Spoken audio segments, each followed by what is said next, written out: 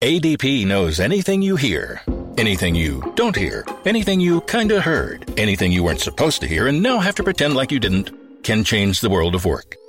From HR to payroll, ADP designs forward-thinking solutions to take on the next anything. Today in Watching Your Wealth, 5 things millennials need to know about Social Security. This is Watching Your Wealth from the Wall Street Journal. Now, from our studios in New York, here's Veronica Dagher. This is Veronica Dagher, and you're listening to Watching Your Wealth, where you learn all you need to know about building your wealth and protecting your money. Mary Beth Franklin is a contributing editor at Investment News. She's an award-winning journalist and former Capitol Hill reporter specializing in retirement. She's also a certified financial planner. Welcome, Mary Beth. Thanks, Veronica. I'm glad to be here. Great to have you. So we're here to chat about what millennials need to know about Social Security. And the first thing I want to say is when I talk to my friends, well, we all assume that it's not going to be around when we get older. What do you say to us? I say it will be there for you. Really? Now, I'm a baby boomer. I'm 61, and it's going to mean more to me than it probably will be to you and your friends. But you have to remember it's the most popular program in federal history, and Congress knows that. There are long-term financing problems, but Congress will step in and fix it sometime before the trust funds, as we call them, run dry. When are they saying they're going to run dry? Because I've heard different years, and, how are they going to fix that? Well, let me back up and just explain quickly what the trust fund is. Sure. First of all, there is no filing cabinet at the Treasury Department that says Social Security. It's basically those nasty payroll taxes we all pay from our paycheck, the FICA taxes. That money is earmarked to pay Social Security benefits. And for the last 30 years, the government has been collecting more money than it actually needed, knowing that this big baby boomer generation was going to start retiring. Mm-hmm. So that excess money is called the trust fund. Mm-hmm. And we've already started to draw down on it. And if Congress does nothing, the trust fund will run out of money around 2034. That does not mean there wouldn't be any money to pay Social Security benefits. There would be enough FICA taxes to pay about 75% of promised benefits if Congress did nothing. But frankly, no one's going to be satisfied with 75% of promised benefits. That's true, especially if you've been paying into it. You keep mentioning Congress. It seems like Social Security is such a hot-button issue, and it's been avoided. Sometimes they talk about it, then it goes away. Do you think they're actually going to do something about it? And if so, when do you think that might happen? Yes, I am confident Congress will fix the long-term financing problems, but they might not get it right away. Trust funds run dry around 2034. They might get serious maybe around 2030. Unfortunately, the sooner they do something, the easier the solutions will be. Let me give you an example. When I was a very young Capitol Hill reporter in 1983, when Social Security really was running out of money, they created all these reforms that raised more revenues, changed the benefits a bit, gradually raised the full retirement age. And those changes are still being phased in nearly 40 years later. For example, your generation, born in 1960 or later, full retirement age is 67. That change does not occur until 2027.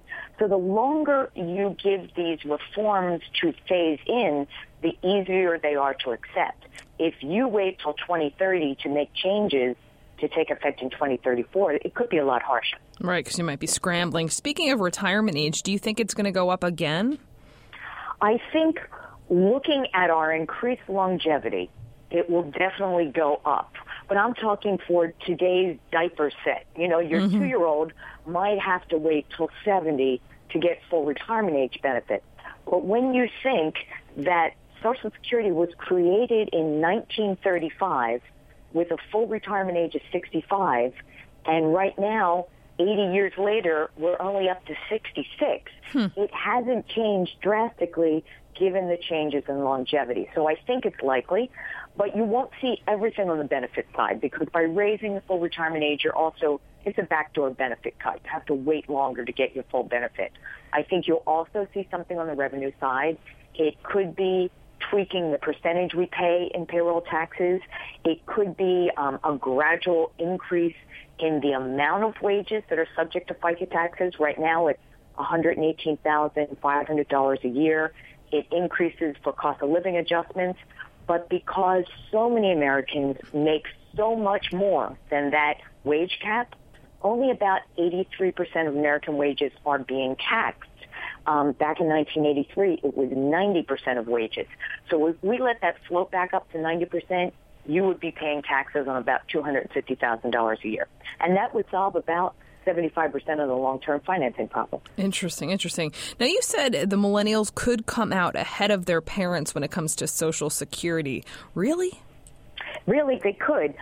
When you think of the fact that you receive Social Security benefits for the rest of your life, no matter how long you live, and today's 30-year-olds who would be full retirement age about 35 years from now could easily live to 100 or more. Oh, man. A lot more than previous generations. And when you look at the benefits of social insurance, it's the combination of the Social Security benefits that give you income in retirement and the Medicare benefits that are going to pay for a lot of your health care in retirement. Today's 30-year-old couple, when they retire at 65, lifetime benefits for Social Security and Medicare are estimated to be about $2 million compared to today's retirees, where their combined benefits will probably be about $1 million. Interesting. Now, we only have about 30 seconds left, and you said one thing folks may not realize about Social Security, it's more than retirement benefits. Can you just give us a quick explanation? Right. It is also disability benefits if you are unable to work, and that would be for you and your qualified family members, like a spouse or a minor child. And if you die, your spouse, and if you have minor children, are also entitled to survivor benefits. So Social Security acts like a retirement annuity, like life insurance, and like disability insurance. Really important safety net indeed. This is all really interesting, Mary Beth. I would love for you to stick around and take our financial version of the Proust. Are you game to do that? Absolutely. Great. You stay with us, too. Hi, this is Kevin Sintamong. This is Beth Kracklauer. Check us out on the Off Duty podcast. We talk about food, cocktails, all of the finer things in life. Check us out at WSJ.com/podcast. And become a subscriber on iTunes. WSJ Podcasts. Listen ambitiously. Now, back to the show. Welcome back to Watching Your Wealth. Now it's time for retirement expert Mary Beth Franklin to take our financial version of the Proust. Mary Beth, you ready? I'm ready. All right. Real quick, what's the best financial advice you ever received? When my first child was born in 1984, someone told me to buy a zero-coupon bond. Even though people don't like them, my son had a bond that paid 11.25% for 18 years. Oh, my goodness. College on it. That's incredible. Wow, what'd I do for that? Worst financial advice? When I went to work for Kiplinger's magazine in 1998, my investing colleague said, cash out that zero-coupon bond, 4 years before high school graduation, and put it in the stock market. And that was right before the market crashed. Hey. Glad I didn't listen. I'm glad you didn't either. Fill in the blank. Money can buy security and peace of mind. Very true. Money can't buy love or friendship. Very true again. Now, if you won $1 million after tax, what would you do with it?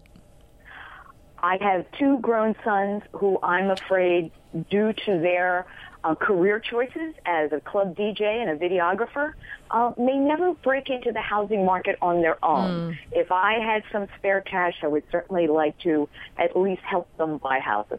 Good mom. Wow. Thank you so much. This has been so much fun. A lot of wonderful tips and information. Check out your Mary Beth's columns if you haven't read them. Highly recommend them. Thank you so much for joining us. Thanks for having me on. I appreciate it. My pleasure. And this has been Watching Your Wealth, a production of the Wall Street Journal. I'm Veronica Dagher. For more information, check us out at WSJ.com/podcasts. Thanks for listening. This episode is brought to you by Charles Schwab. Decisions made in Washington can affect your portfolio every day. But what policy changes should investors be watching? Washington Wise is an original podcast for investors from Charles Schwab that unpacks the stories making news in Washington and how they may affect your finances and portfolio. Listen at schwab.com/WashingtonWise.